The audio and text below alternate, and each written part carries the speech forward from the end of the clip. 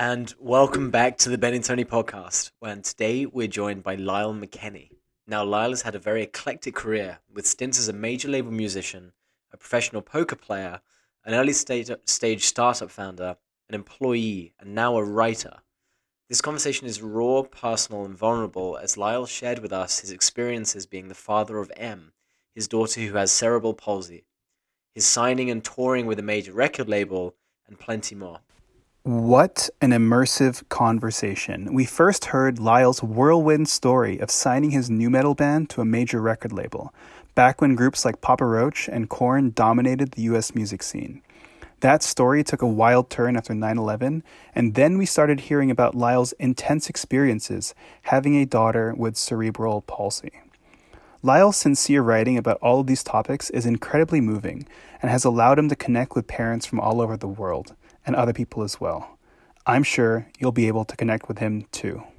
And we're very, very excited to be sponsored by the Making Lemonade Fund, Gen Z's fastest growing fundraiser, supporting COVID-19 relief, pediatric cancer, and a bunch of other great causes. Get behind them over at makinglemonadefund.com and sponsor made by our very own Jesse K.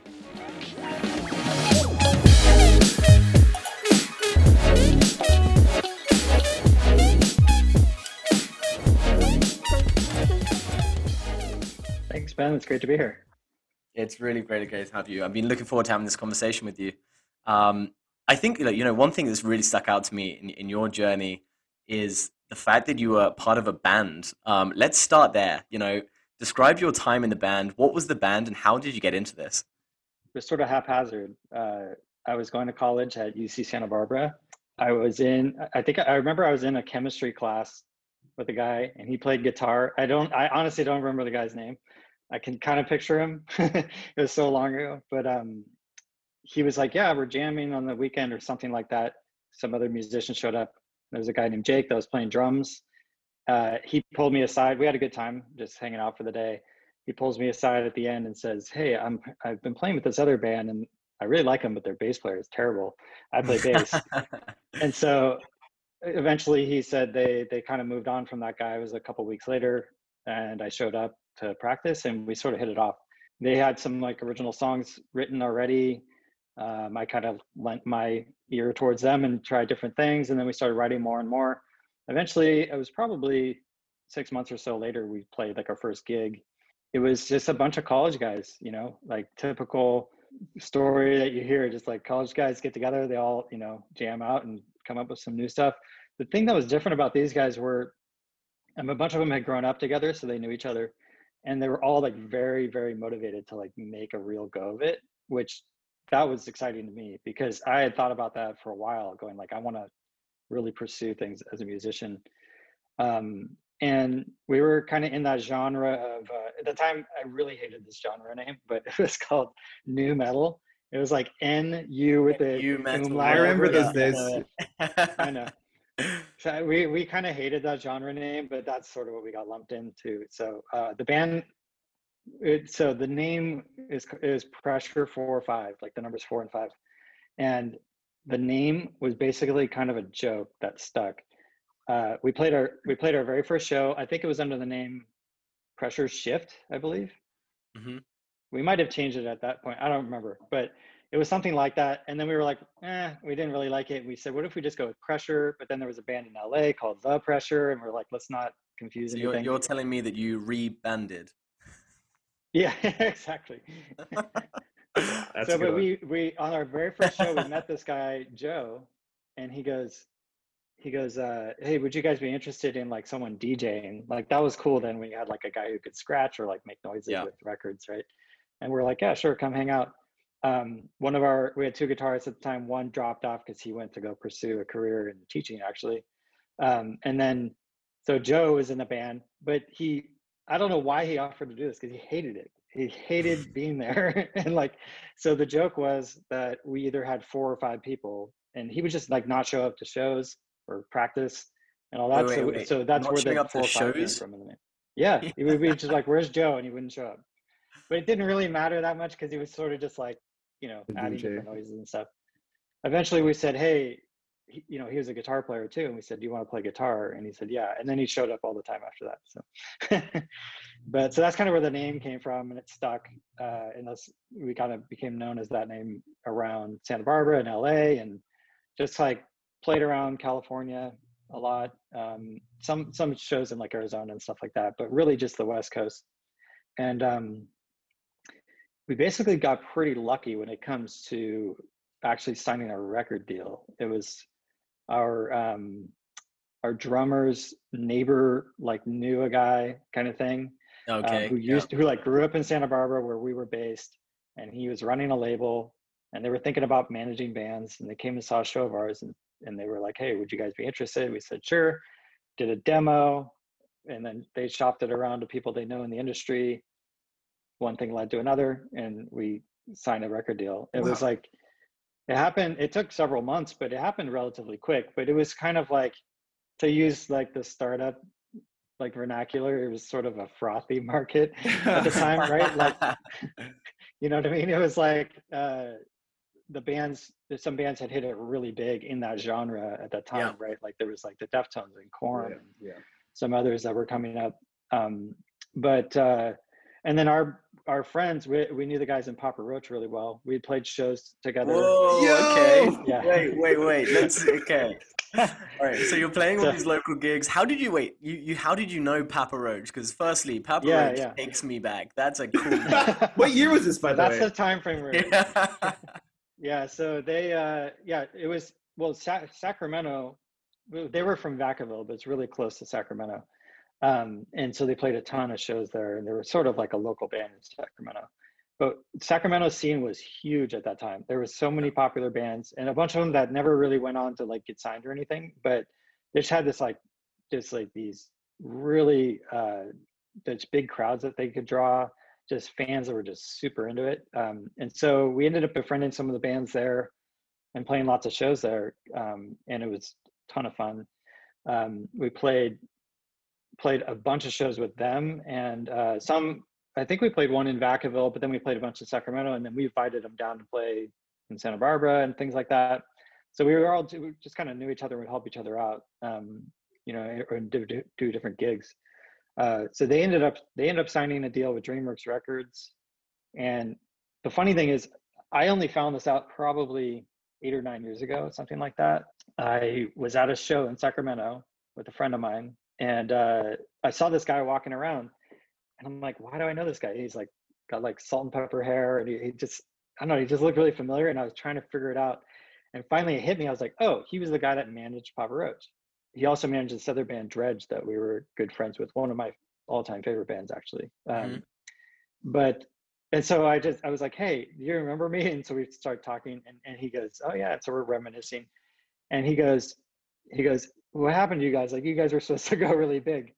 And he's like, he had a percentage of whatever we earned, which I had no idea. He got some finder's fee of like, I don't know, 30, 40 grand or something like that for getting us signed, because we signed at DreamWorks Records as well. Which is so funny because I didn't know that for like over a decade. That's amazing.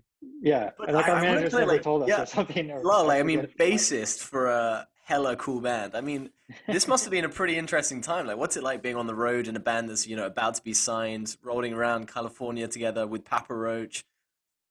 Yeah, so the road is interesting. The road is it's one of these things where you're on the road and you eventually get a little burnt out, and you're like, God, I want to go home. I just want to sleep in my own bed, just like have a good night's sleep. And then you get home, and then you're home for like a week, and you're like, God, I really want to be on the road. I miss the road. And it's like, you're never like settled, right? But it is a blast to play in front of a live audience. It's really like nothing else I've ever experienced. I think I even wrote this in a piece recently about, I remember it was a guy from the Glitch Mob who described it as like jumping out of an airplane, which I've actually never done, but I imagine it's probably really similar. Like that feeling of like sort of euphoria, or like, you're just outside of yourself in a way, playing in front of like a big crowd. And the funny thing is, it's also different where like if you play in front of a very small crowd, it's almost more nerve-wracking than if there's a ton of people. They just become like a sea of people. Yeah. And then the energy is just like hard to describe, you know. So that was a ton of fun. Getting around from town to town, not necessarily as fun, especially when you're like, you know, don't have a ton of money and you're just stuck in a van with a But bunch that's of all smelly part of it, guys. right? Yeah. Yeah. I'm curious to know, like, and you mentioned that, like, you gone from being a student to, at that point, were you doing the band on the side, or you dropped out of school? And also, like, on the money part, like, Yeah. I'm just, people, I mean, first off, just getting signed by a record label is a dream that many, many people, Yeah. musicians around the world have. But I mean, it's not the end, of course, right? Like, did you get an advance and then you guys were getting paid that way? Or were you guys like holding down part-time jobs? I'm just curious about like the logistics of it too. Yeah. So when we signed on with those managers, they sat us down and they were like, okay, you could do this two ways. You can do the indie route. So they owned an indie record label, right? So they had a bunch of indie artists, and they don't really give them any money. They just support them and do some promotion and stuff, right? Yeah. And it takes a really long time, but you could build up like a nice audience over time, and you own more of the rights to your stuff and things like that. Or they're like, you can go big or go home and do the major label route, right? And that was like Papa Roach had just like started to like come out in like their single hit radio, and they just like took off like a rocket ship. And we were like, no, we want to do that. Like, you know, like that's what you do, right? Like, you know, it's easy. So so we ended up, that's why we decided to pitch it around to different labels. And the market was really good at the time. And DreamWorks was the first to bite. And then it was like, I hear this from startup founders too, where it's like you get like one VC firm to commit, and then it's like others started to come, right? Yeah. It's like social proof, right? So it was like DreamWorks, and then Maverick Records, which is like the Madonna owned label, and then it was like Warner Brothers and what was the other one? Geffen, I think, or Interscope. That was it. So we got a bunch of offers after that. These are some significant names. Yeah, they were all like the big names, right? They were all throwing some sort of contract at us. Yeah. Yeah, like you know, and they're all trying to like wine and dine you and things like that, right? I remember the one, like the Maverick Records one, the guy who's the A&R person, which is sort of like your rep at the company. They find new talent, right? He was good friends with one of our managers. Like they grew up together, went to high school together or something. And he was just like, I really want you guys on my label. He had signed Disturbed. I don't know if you know that band. Yeah, of course. They blew up really big. Okay. So he was like whining and dining us. He got us backstage to a Deftones show and stuff like that. Oh, okay, nice. You know, and we're like, oh, okay, you know, it's interesting, but we ended up going with DreamWorks because you're saying you're playing it cool, is what you're saying. Yeah, totally. It's like you're just like, well, let's like get the free dinners and whatever else. But eventually we decided to go with DreamWorks because they were the first, right, to like go, okay, like we think you guys, you know, have like some talent and, you know, a legitimate shot of making it. So we decided to go with that. Plus we had friends that were on the label and we really liked our A&R guy there. So yeah, and we were sort of like, I mean, now looking back, it didn't feel this way at the time, but looking back, it felt like it was like we were basically doing the same thing Papa Roach did, like almost like trying to recreate what happened to them. Because we recorded at the same studio with the same producer. Yeah. Granted, you know, we had a different sound slightly, but it was we were okay. Let's take this template that worked really well and see if we could do the same thing, replicate the success. And we could get into why there wasn't not nearly as much success, which a lot of it was out of our control, but I don't know if you want me to go there yet. No, definitely. Let's definitely do that. I'm also curious, just before that though, is like, it sounds like a little bit of the Wild West out there, right? There's just all these artists and labels trying to sign one another. Is that still the case? What does the kind of landscape look like now? Oh yeah, so it's changed a lot since then. It's kind of crazy. So not that many years ago, a few years ago, I actually found our record label contract in some bin I have in my garage, and I started reading through it because I was curious. And at the time, they signed us to a deal that was, I mean, it's kind of insane. I signed it because it was a 2-album guaranteed deal, right?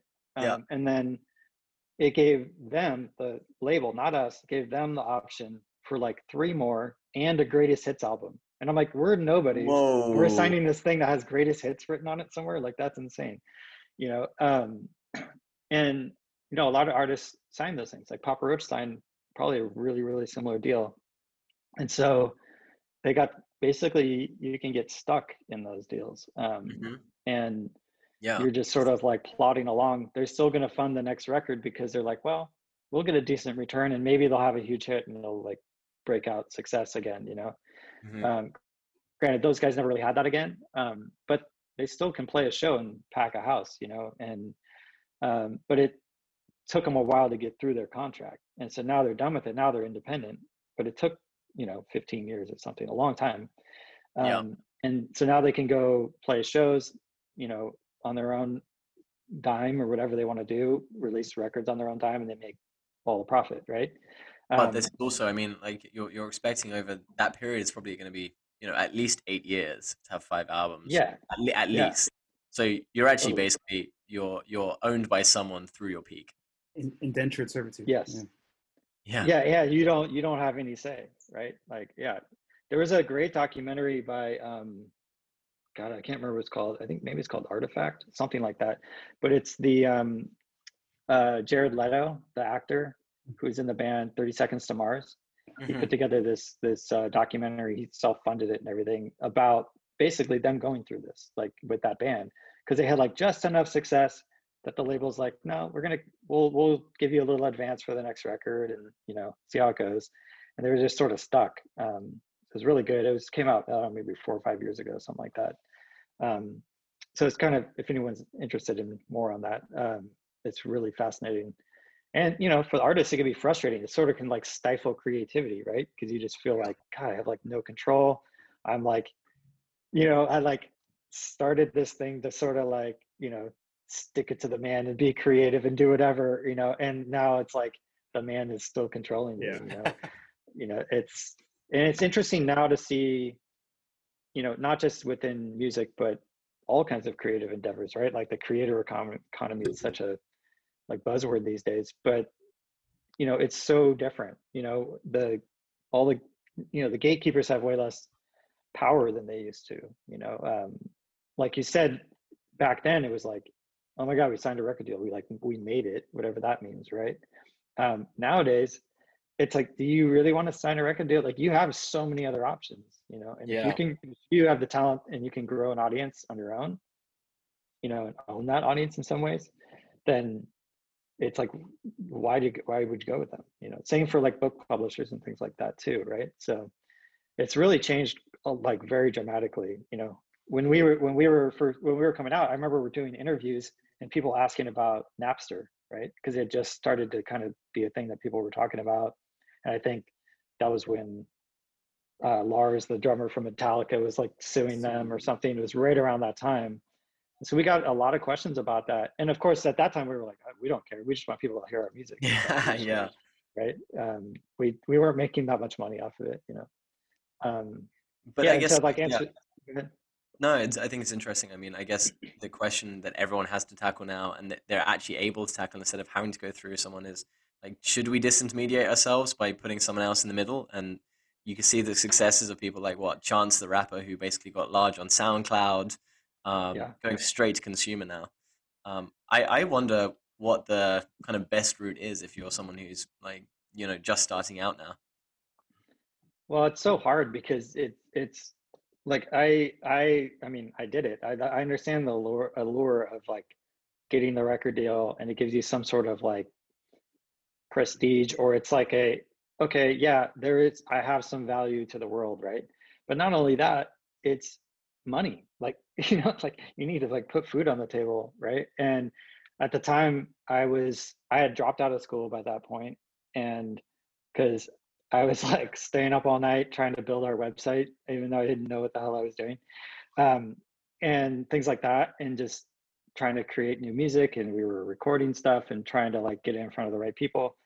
And so school was like, I don't know, fourth or fifth on my list of priorities, probably even lower, you know. So eventually I was just like, okay, I'm going to just drop out for a while, much to my parents' chagrin, I'm sure. Um, but and then I remember I took a job working for a company. that distributed the bass guitars that I ended up playing. And they're based out of the building where the Seymour Duncan building. I don't know if you know Seymour Duncan. They make guitar pickups. That wasn't making very much money, and it wasn't like I could do that remotely.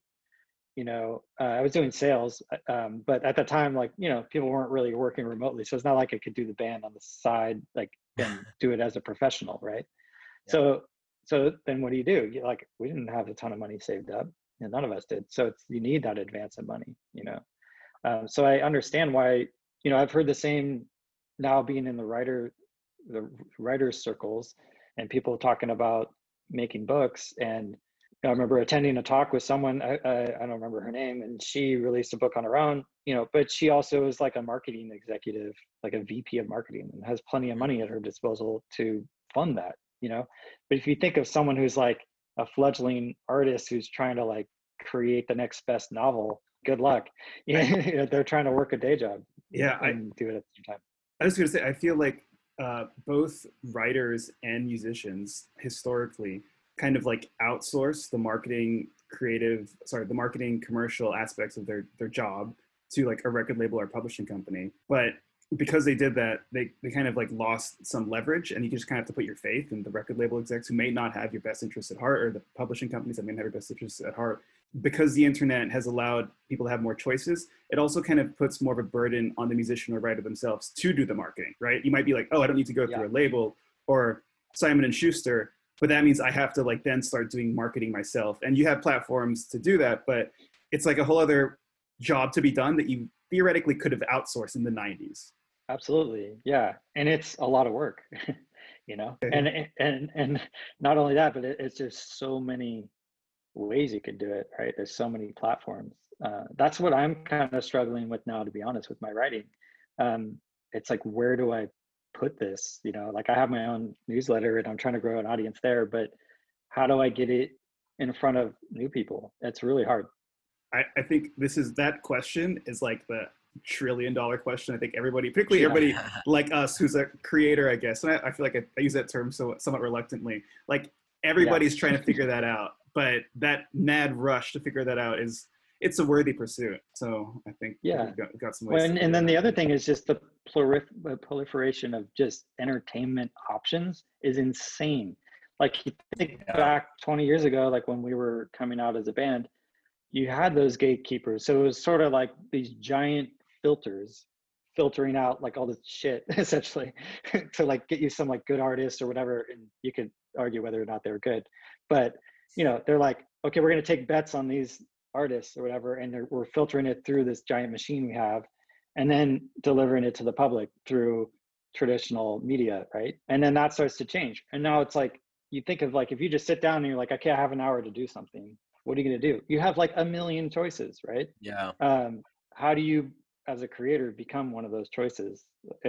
That's very difficult. It's completely. I was just talking to my wife about this the other day. I was saying, I have like, a few hundred, like 400-ish people that are reading my stuff every week. In some ways, I think about that and go, that's kind of crazy that every week I basically like kind of performing in front of 400 people. Like if I did that in real life, that would feel awesome. I could be, oh my God, there's 400 people here. Really? Like paying attention to me, right? But in the world that we're in now, I'm like, God, it's only 400. I want it to be like 400,000 or something, But and then the other part of that is, I know there's hundreds of thousands of people out there that would like what I'm doing. So it's like, how do I go like, oh, hey, excuse me, you might want to check this out because I think I like it. Where did the band go? Did you release any hit singles? Where did it go? Yeah, so this is the thing I'll write about probably in my second book. Oh yeah.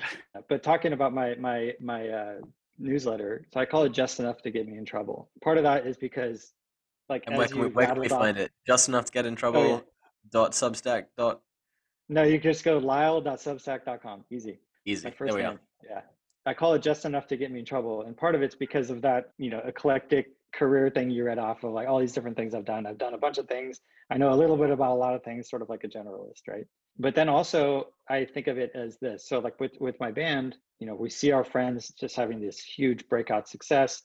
We see some others starting to do well too, that like we start to meet different colleagues, I guess you could call them, or other bands.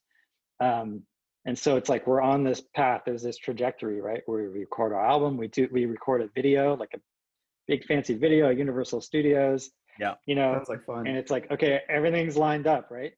And then 9/11 happens, like 2 days after our single hit radio. Literally. 3, but Whoa. yeah. Okay. 2 nights before that, we saw our video on like MTV2, like the hotel we were at.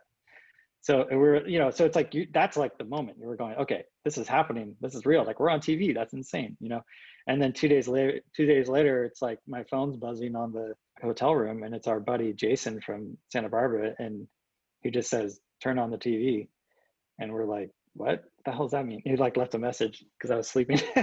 He goes, "Turn on the TV," so I turned it on, and of course, it's like what everyone saw that day, right? And at the time, I don't even know how old I was. 24 or something, 23. Mm-hmm.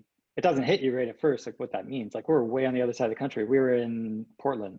We had just played a show, and we were about to play that night in Seattle. You don't grasp what it means right at first, right? And I think a lot of people could probably relate to that who experienced it or just weren't like a little kid at the time, right? Even though you're not in New York, the effects of it they still linger to this day. Like every time we go through an airport, right? But obviously that was like prime promotional period for us, and really nobody cared about a new band coming up at that point, right? Whereas we saw another band that we were friends with was Hoobastank. I don't know if you remember them. Yeah. They had like one kind of big I'm so excited by that. Yeah. I'm gonna calm down. Like definitely more mainstream than a lot of the rest of us. But their album I think came out probably like in late November or something, right? So it was like a couple months later.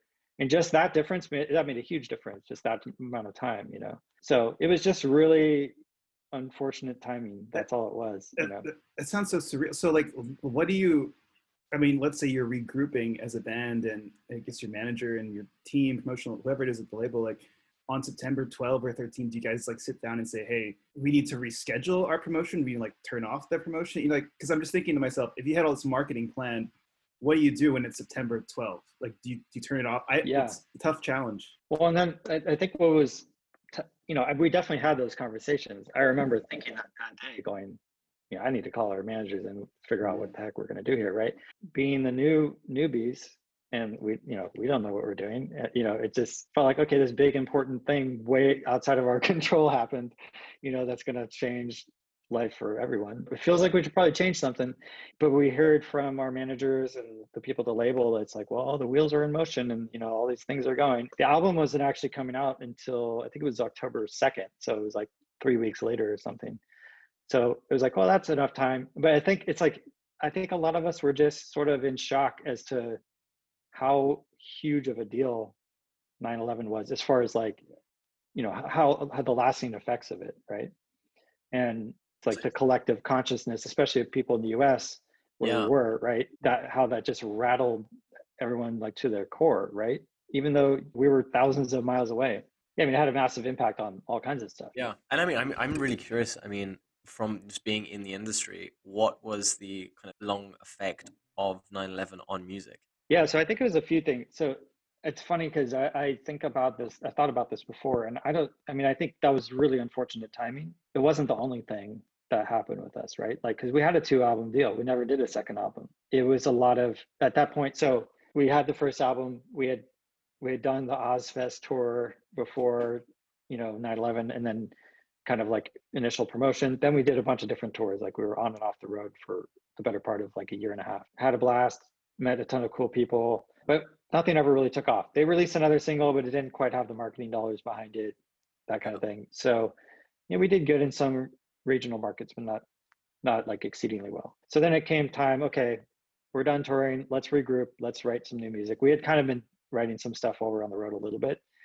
And so it's like, okay, let's head back into our studio back in Santa Barbara and just try to record some demos and things like that. We would send them to the label every once in a while, and it would always be like, yeah, cool guys, yeah, just keep writing.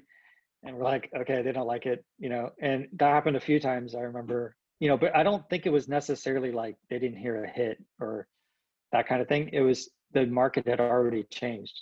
Napster was becoming way more prevalent, and those kind of things, LimeWire, whatever those other ones were, right? File sharing in general started to become a really big problem. Some of these bands in this genre, the newer ones, were coming out and they weren't taking off as much. So there were That's a what bunch of actually, bands yeah, that got that's signed. interesting you say that because I was kind of thinking like I've never listened to new metal or I have like Papa Roach, but I'm trying to think about the emotions that would be needed for people to really associate with new metal and how that kind of collective emotion across America changed and meant that it was like no longer aligned with whatever new metal represented. Yeah, I think there's something to that because it's very aggressive music, right?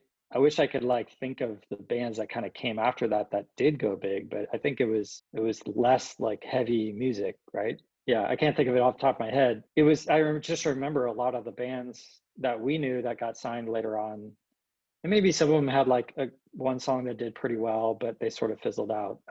There was a bunch that I know like got big deal like we did, and just never did anything. I mean, part of that is just the way music works in the sense that, like, especially major labels, right? It's like VC firms where they fund Mhm. a bunch of companies and hope like a few take off, right? That's the same concept, and then those make up the losses on the other ones, right? It could have been just that, but I do think there was a sort of like mood change in the country and music in general, so to shift more to different types of music, because it's never really gotten, like I would say aggressive, like heavier rock music has never really like flourished like in a That's a good big point. mainstream way Yeah. since. Granted, there's always the some few bands that do really well, but they're far and few between. But there hasn't been this like big movement like there was with that style for a while there. So yeah, and then the music industry started changing as far as who they were going to fund, and so it was pretty clear that they didn't want to spend more money on us in the immediate future. And so then I remember we had lots of discussions about like, okay, well, what do we want to do with our music?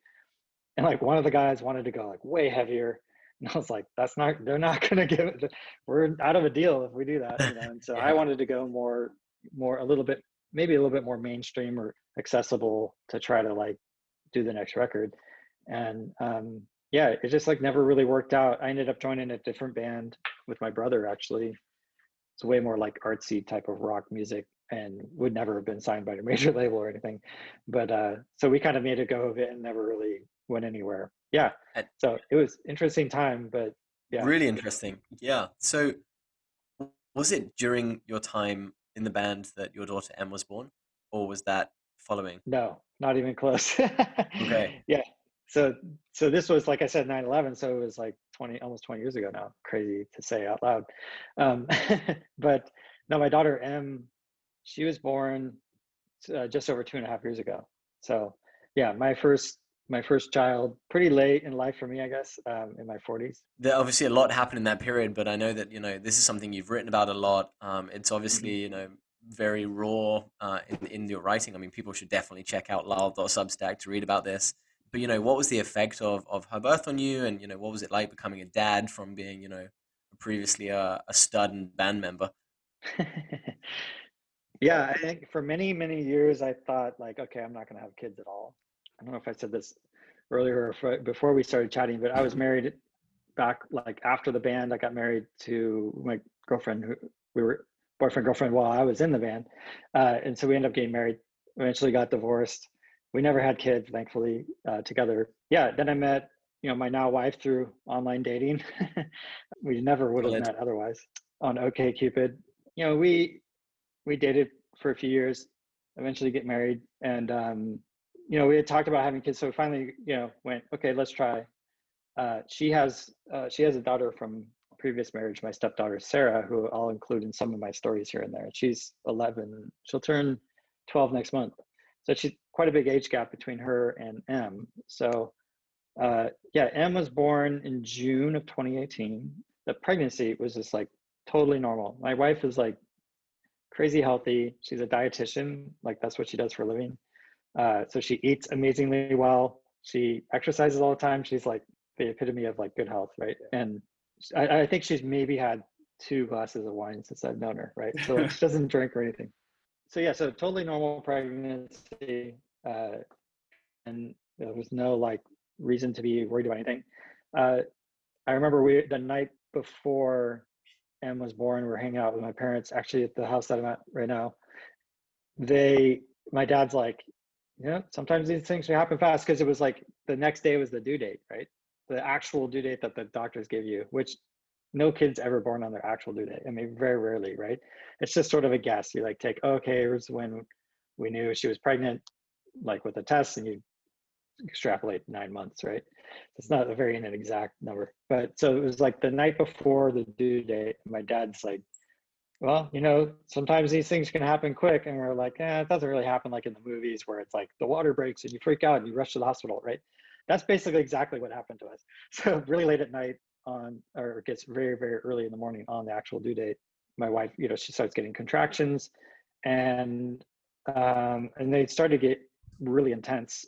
And I remember calling the hospital and saying, just because I was timing all the contractions like you do, and that was sort of my job. And it got to the point, I forget what it is. It's like however often they happen, how frequently they are, how long they last, right? So I call the hospital and they say, yeah, you probably should make your way over. Like they weren't alarmed or anything. And we live like 5 minutes from the hospital. So I go out to the garage to pack up the car and get all our stuff together. And then I hear Allison just like, Lyle, just scream. And I was like, oh shit, what's going on? So I rushed back in the house with like one shoe on, and she's like, her water had broke like all over like the side of our bed. And it was like, okay, crap. And like my stepdaughter's asleep in the other room, and we had called my mother-in-law to come just hang out at the house while she sleeps. Yeah. And I'm like, I call her, I'm like, where are you? We gotta go. She's like, I'm right around the corner. I'm like, okay. So then, I helped my wife into the car and we rushed over to the hospital.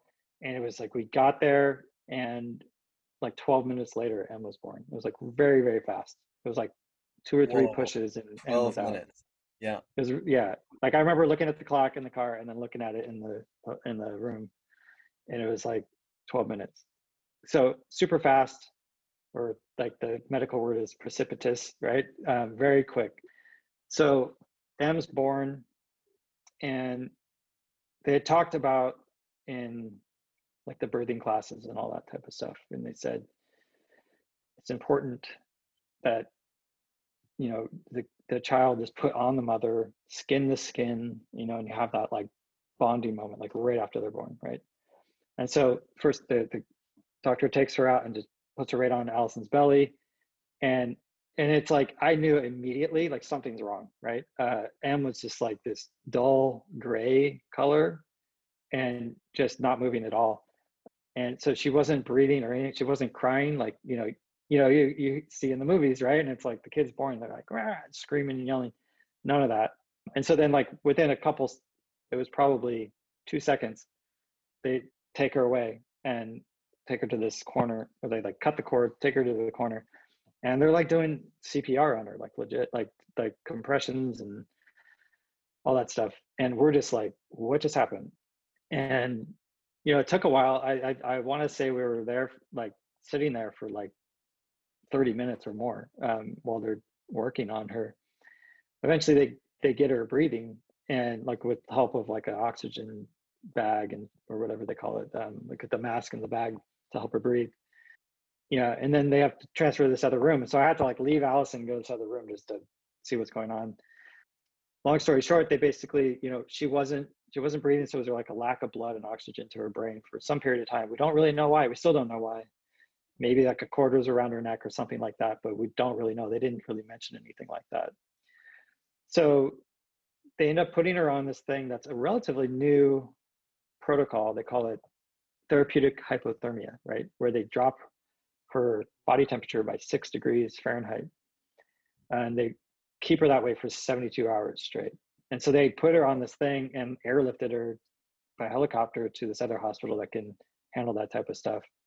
And so then Allison never actually held her like beyond that, like first couple seconds, for like maybe 4 or 5 days, because she was hooked up to tubes and all this, breathing apparatus, and she had electrodes on her head monitoring for seizure activity and things like that. And so, yeah, it was just like a very, very intense, not only for us, but like way for her to start her life, obviously, right?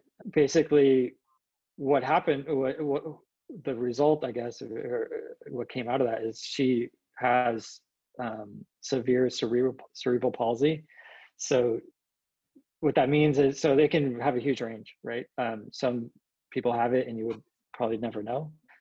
Other people can't really do anything on their own. So she's more on that side of the spectrum. Like she can't, so she's 2.5, little over 2.5. So usually kids by this point are like running around and starting to talk a lot and whatever, those kind of things, or even starting to talk about going to preschool and stuff, right?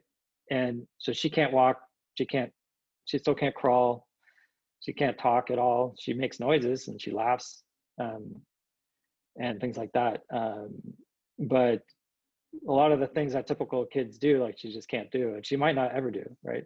She has trouble even just holding her head up, which is like something that like you and I don't even think about doing, right? Right. So I write a lot about those stories, like different things that have happened. I wrote about that first night, some things in the hospital, like when she coded, meaning like she was basically not breathing again and they had to bring her back. That happened 2 different times. So within the first week. So it was just like a very, very, like the most intense thing I've ever gone through. Yeah. And just feeling like completely helpless, just like you can't do anything to help the situation except try to be calm for like my wife, or and be there for my daughter, who like it's interesting because it's like you don't even feel like you really know her yet because she's hooked up all this stuff and like has like an intubation tube in her mouth or whatever it is. Like we're not like able to hold her like a typical newborn for a good number of days.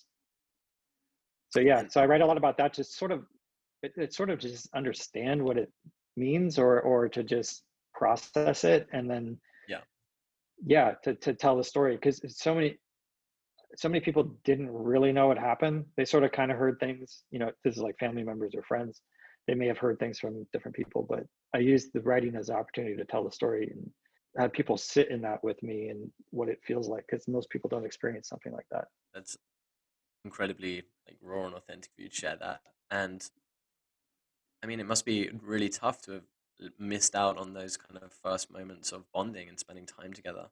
Yeah, absolutely. I mean, we spent, I think it was almost exactly 30 days in the hospital, right? And it's interesting because you kind of get used to it in a weird way.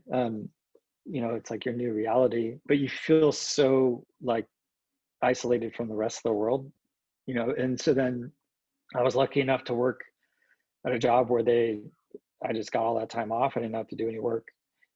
So I could just focus on my family, my daughter and whatnot. So, but then, we ran into other things that like, you don't think about, like with my stepdaughter, who was, I guess, 8 at the time, and it's like, when do we let her come visit? Cause it's like, we don't want to freak her out either. Like she knows something's up, but at what point do we go, okay, it's okay for her to come see her sister, and it was her first sibling.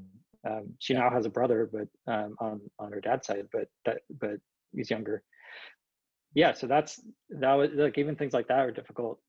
And then the other part, and then I would say part of the reason I'm writing it is like I said, to have so other people can kind of understand as much as they can, like through the writing of what it feels like to go through that, and how and to maybe like I don't know if it's sympathize or empathize, one of those, with what I went through or what we went through, and family members like who we're close with, like my parents and whatnot, like they know, but they don't really know. You know what I mean? Like you don't.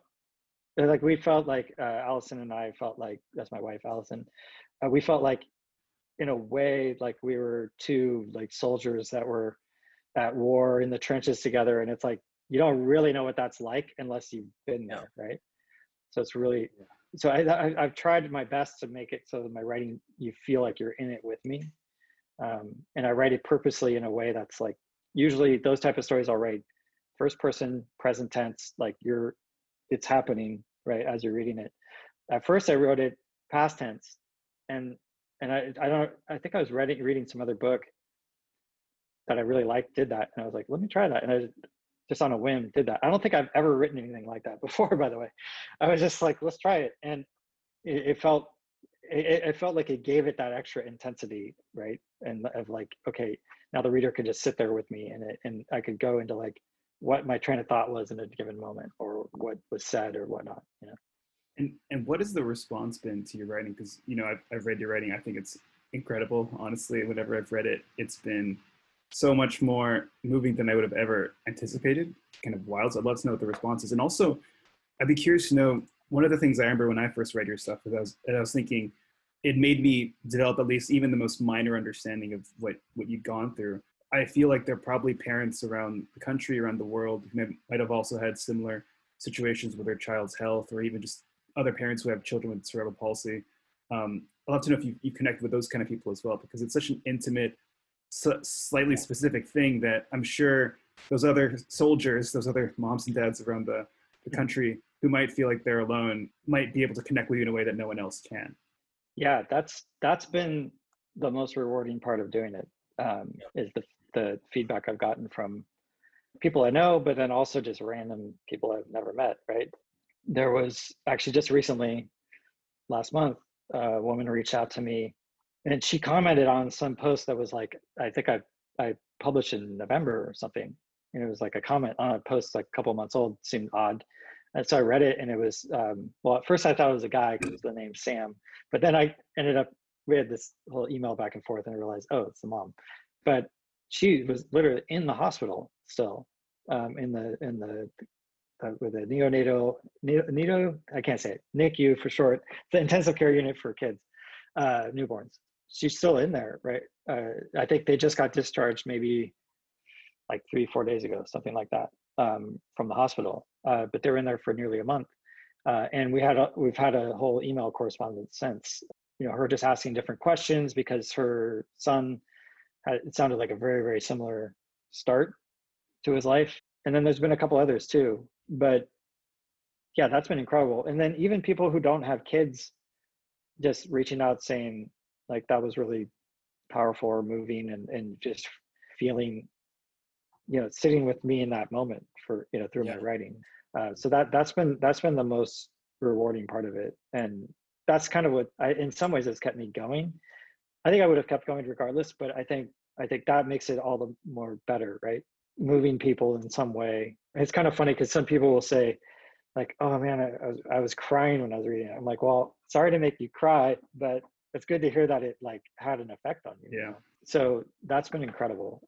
And like I said, not even just from people I know. At first, it was obviously people I know more, but there were some people that I hadn't talked to like probably since high school, but we're like friends on Facebook. We never really interact that much, and they were just saying like, "Oh my God, Lyle, your writing's so good," or whatever, something was so relatable. Or there's a woman I went to high school with who has a special needs son who he's like a teenager. I think he's like 18 by now, but he still has to live at home because she has to help take care of him. And like I didn't know that. So yeah, so it's been interesting. And then connecting with other folks just in different communities to try to like, mostly I was joining them to learn more and to share my writing and stuff like that and see if it resonated with folks. And so I've met some cool people that way too. Was it important for you to express it, the reality of what happened to you, kind of almost to set the record straight of exactly, this is what happened, I'm reclaiming power on this situation, which was unexpected? Yeah, there's definitely part of it. That's part of it. What's difficult when you go through something like this is it's really hard for people to relate to it. And it can be uncomfortable for them, right? I remember going back to work, and I worked with guys that have kids, and he would say something like, M would be struggling with something like sleep. Sleep's a hard issue. I think in general, kids who have cerebral palsy, I'd be like haggard because I had gotten like barely any sleep or whatever, and I'm at work and I'm just like sort of venting or just talking about it. And then it's like someone goes, "Oh yeah, we had a problem with so and so, and she was that age," and it's like, guys, it's not the same. It's so hard to like make people realize that. It's like I remember one of the pieces, like I know Anthony and I were in a writing workshop together, and one of them that I got edited there, I had this whole rant about that, where it was like, someone like saying, "Oh, so and so had problems sleeping at that age too," and you go, "Oh really? Like, did you have to go in and like give her meds through a feeding tube on her belly in the middle of the night? Did you just hope that she sleeps like another few hours?" Because that's what we do. I go in every night, 11:30 ish, and I have to hook up a little tube to this thing on her belly and give her some medicine to try to hopefully get her through the night more. Because if she wakes up, she's up for at least an hour, if not more. Because it's really hard for her to just stop her body from moving. So part of it was I had been gone dark basically on social media for a while, and so people who knew me or knew our family were, maybe talking on, amongst themselves or whatever here and there, kind of like you said, the rumor mill, which is a funny way of putting it, but it's sort of true. Whether it's like, yeah, like extended family or friends or whatever, who knows what they actually knew, right? Yeah. So part of it was, yeah, like wanting to tell the story. And it's funny you say set the record straight. I don't know if it's so much that, or if it's so much just like wanting to be understood, Yeah.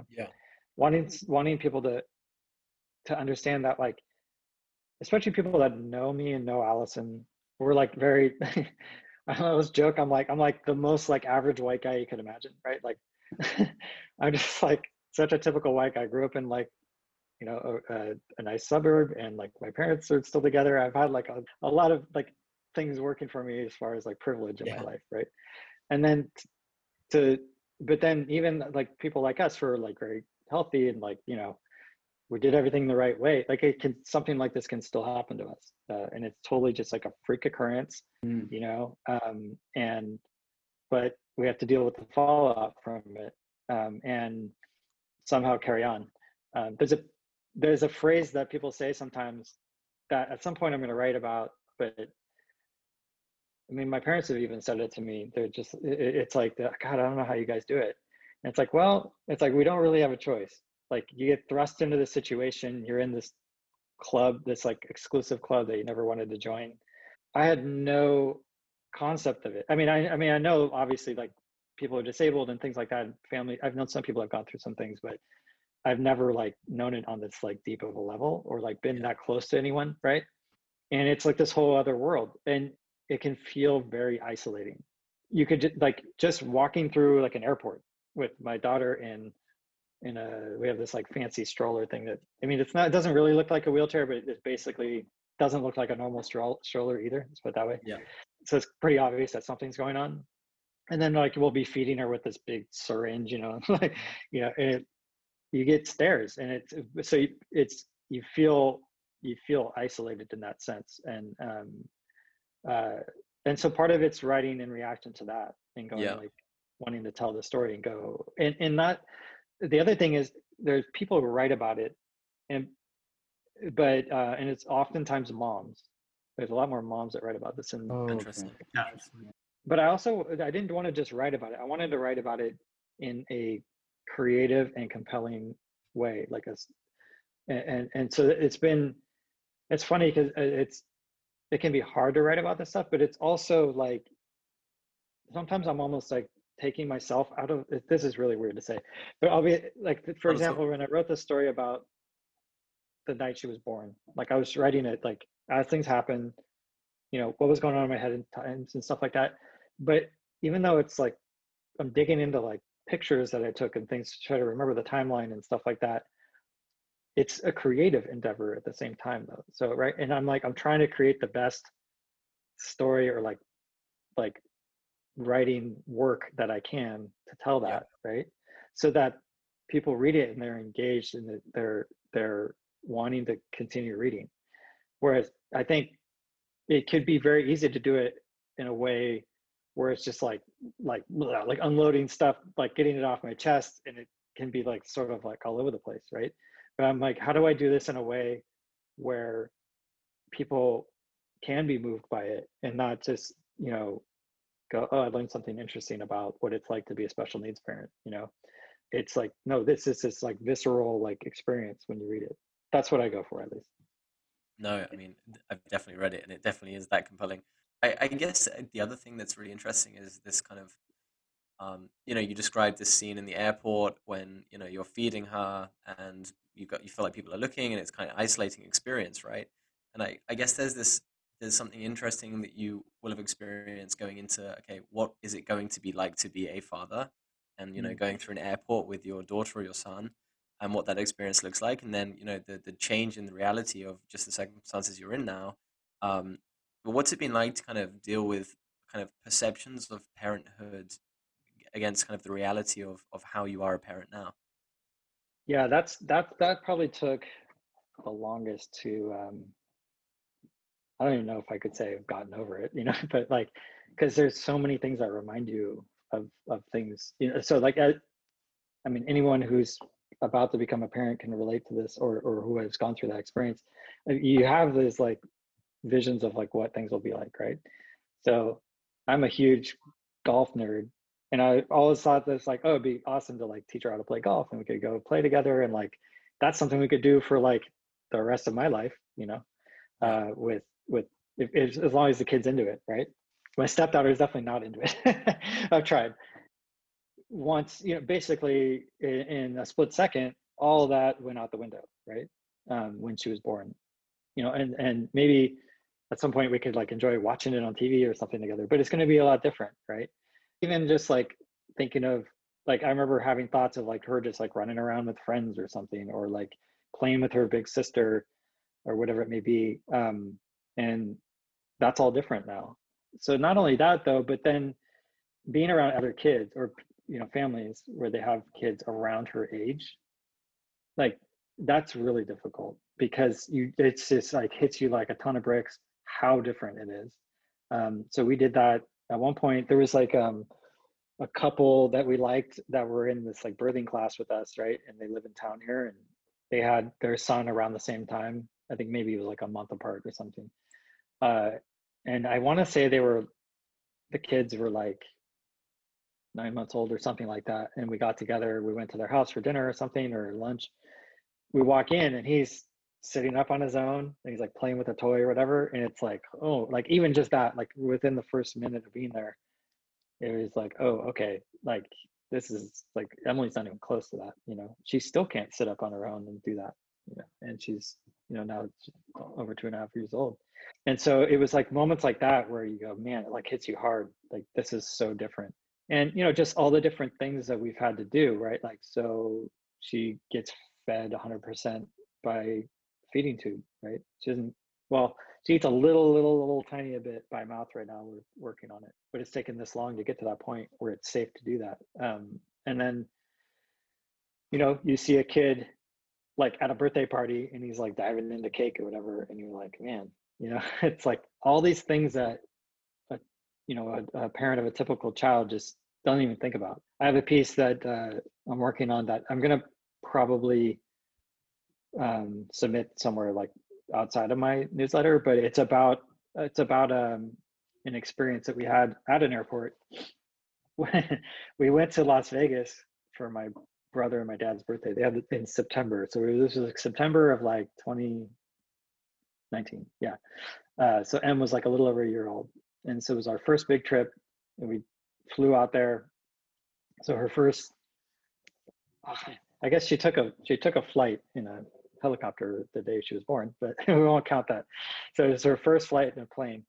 And so trip went out there, went great. We hung out there for a few days, and we're coming home, and we're in the airport, and we're feeding her. I'm holding her like in my arm like this, right? And we're walking up to the TSA agent, and all of a sudden it's like her little tube that was supposed to be in her belly is like in my hand. And I was like, shit. So I go, Allison, and she just looks at me and goes like, oh my God. What are we gonna do here? So we like rush to the back of the like, we wait in line. Luckily there wasn't a ton of people. So we rushed to the back, put her on the ground, and we're trying to put this thing back in.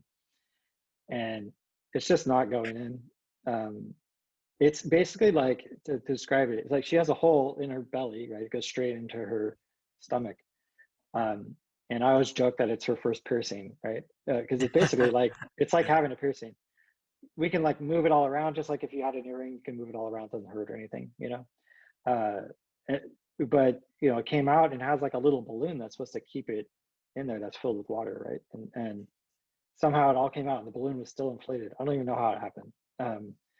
So we have to like take all that out, and then we're trying to, basically you just try to shove it back in there with like some like lubricant stuff that you have in this pack, and it's like not going and not going. And meanwhile it's like I'm sure everyone walking by just thinks we're like changing their diaper or something, you know. They have no idea like the kind of the gravity of what's going on, you know. Because you know, if you keep it open too long, it'll close up, right? And that's not good because you'd have to have a new surgery done or whatever to fix it. And so I remember we got through the security and we were like, you know, let's see if there's first aid or something. And I remember I went to the bathroom, and when I was in the bathroom, there was like this little boy walked through, and he was like touching the sink and like, you know, just like, and the dad was like super annoyed, just like couldn't contain this kid, just like, let's just walk back to the stall in the bathroom and like do what we got to do here, buddy, you know. And his kid's like wanting to touch everything and like, you know, and it's like in that sort of moment I just go like, damn, like Emily might not ever do something like that, you know. Meanwhile, this dad is just like super annoyed, and it's probably something that he'll look back at as some like mundane moment in his life, or he'll never even remember, right? But for me, it was like one of those moments where it just hit me hard, like how different. I'm like, meanwhile, my daughter's out, her feeding tube came out, and now we have to like, we had like paramedics on the way to help out. And anyway, so that was kind of like another one of those moments where it hit me. The other funny thing about that story is my brother's a paramedic in Las Vegas.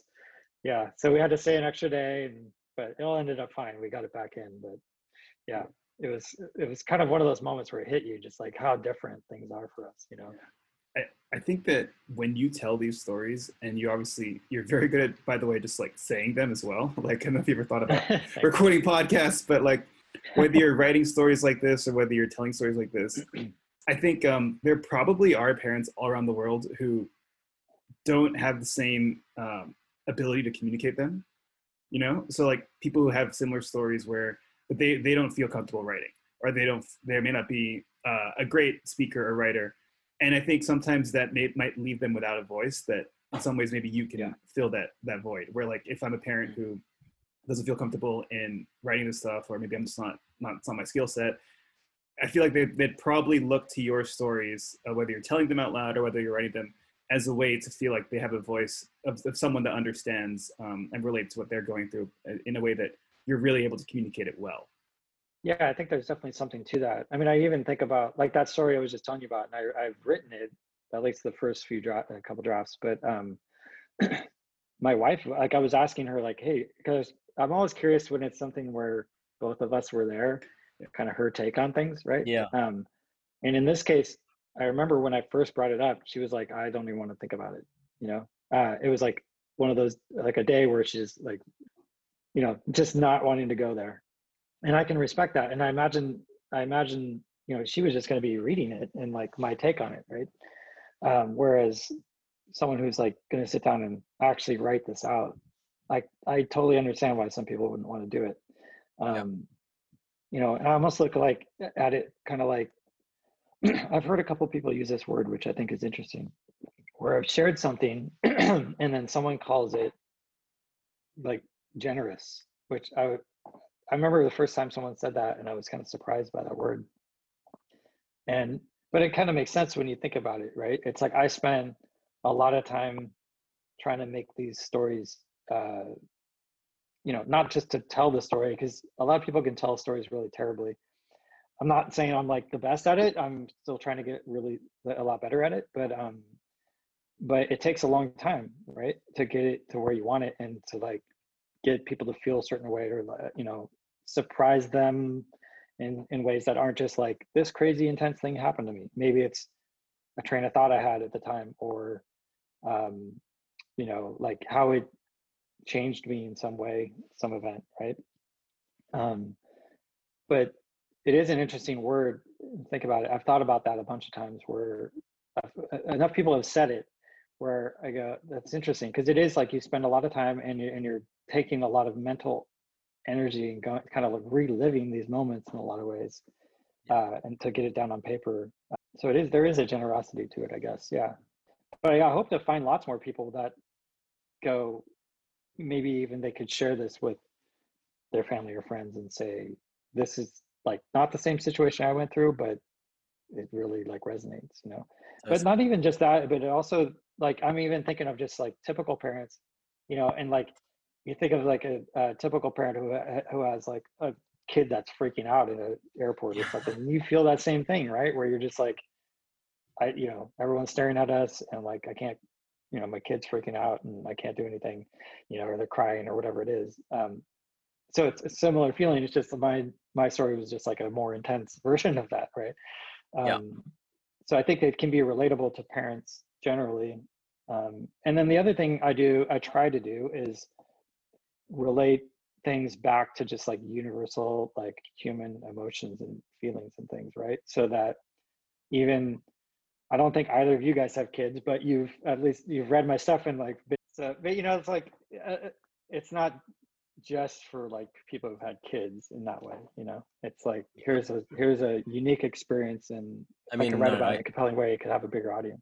yeah, I mean, I'm definitely not a father, but definitely have enjoyed it. That you know of, So, you mean? Yeah, so far. so I mean, I was planning on going into kind of like the third transitional moment, which was, when you really doubled down on writing in 2020. But honestly, I feel like it's been really intertwined with your Mhm. relationship with your daughter M, and we've kind of really explored it. So maybe what we'd typically do is allow one of our guests to have a 60-second time to pitch what they're writing about, what they're interested in, blah blah blah, whatever it might be. So Lyle, over to you. You got 60 seconds. What do you want to talk about? Where should people find it? Yeah, so I'd love if people come and join the mailing list at lyle.substack.blog, or not, what did I just say? Lyle.blog. You can go to either lyle.blog or lyle.substack.com, Yeah. and you can sign up there. And, come for human stories about not just parenting a kid with special needs, but, just the struggles of life, and, thinking through just what it means to be here in the world, and the struggles and how we deal with those, and you know telling those like personal essays, things that have happened to me. But I always like to think of it as things that happened for me, so that I can now write about them and tell them to the world. So yeah, come join me. Awesome. So, I mean, honestly, I, I would describe your writing in terms of what you share, but also just the amount of thought that you put into what you share as definitely very generous. Um, and I think it's definitely worth checking out. It's really compelling. So we've got two questions that we'll ask every single guest to close. The first one is a complete curveball, and Anthony is going to handle this one. Okay. So Lyle, pretty important question here. What's your favorite rom-com? My favorite rom-com? Oh my god, I really don't like rom-coms. I can't even think of one We right now. It's have so to bad. force an answer from you. I'm afraid, Lyle, like It could lean more romantic. It could lean more comedy. It doesn't have to be like traditional rom-com. Yeah, Maybe it's a romance film. I don't know. Maybe it's just straight up comedy. I mean, honestly, yeah. I feel like there's one, and I can't think of the name of it right now, with like Paul Rudd in it. I'm thinking of now I'm thinking of Paul Rudd, but I'm thinking of that movie Wet Hot American Summer. Do you ever see That's that a movie? great film. Yeah, that I mean, works. That's close enough. that works. Okay. Yeah, Wet Hot American Summer, That was classic so film. funny. So when we were on the road, this leads me to a story. So we were on the road Good in question. our van, and we had rigged up. I had this like TV that was like a VCR TV combo, right? I had it in my dorm room when I first went to school to UCSB, and we rigged it up so that we could, with like a power inverter in our van, so we could hook it up to the cigarette lighter power, right? Mhm. So we could watch movies and stuff. And I remember we were on the road somewhere, I don't remember where, but our singer's girlfriend mailed him like a little like care package or whatever, and in the care package was this movie Wet Hot American Summer, and none of us knew what it was. We hadn't heard of it. We're like, what the hell is this, right? And we put it on, and like I still vividly remember watching it for the first time, and we just were losing it constantly. It was so hilarious. And Paul Rudd's like my favorite character in that movie, because he's just like such an idiot, but it's like, but like he has some of my favorite lines. But yeah, that was a great movie. Awesome. Yeah, Wow, great to bring back what a memories. yeah, what a good experience watching it. Um, Amazing. Okay, so Wet Hot American Summer is now final answered. Um, Okay. okay, cool. The other one is so you're sitting across the table from an 18-year-old Lyle. What advice do you give yourself? Ooh, that's good. Um, so I've thought about this before because it comes up a lot, or like people write about it a lot. Um, Quick aside, I think it would be interesting also to flip that and go like, what would 18-year-old self tell me now, right? Ooh, I Right. love it. Do you Okay, want wait, do you wait. want to do both? Can you do both? Yeah, let's do both. I don't. Yeah, I think they might be similar, right? Because one thing I thought, maybe not 18-year-old, maybe I'm thinking of like a little bit later, but anyway, I think the one thing that my younger self did that I'm just starting to do again is just being creative and sharing it, right? At that time, I was in, playing music and in the band and things like that. But at one point, you know, the band kind of fizzles out, or I move on to a new band, and that sort of fizzles out. And then I don't do anything creative for quite a while because it's just like paying the bills and like, building a career or whatever. Or I guess, I was playing poker and stuff. In some ways, that was creative, but it's like I wasn't doing any creative work and sharing it with people. And so then just getting back into writing now, it's being creative. Like I said, with my writing, I'm not just trying to like tell the story. I'm trying to tell it really well and get better at telling stories. Um, and but for so long I hadn't done any of that, right? So I would tell my younger self, I would say, don't stop, just keep doing something, right? Put it out there, whatever it may be. I mean, it could be making YouTube videos or whatever. It doesn't matter, right? Just do something, because I think I realize now, especially doing it it hasn't even been a year. It's like that's what I was missing for so long. I got into startups and things like that, and it was trying to fill that void of wanting to create something and put it out in the world, right?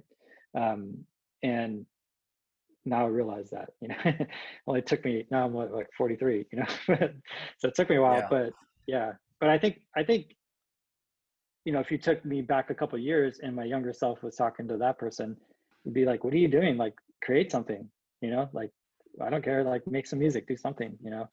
um, Yeah. so it'd be very similar advice, I think, ironically. Amazing. Well, Lal, it's been awesome to have you on. So thank you so much for giving some of your time to us. Absolutely, this is great fun.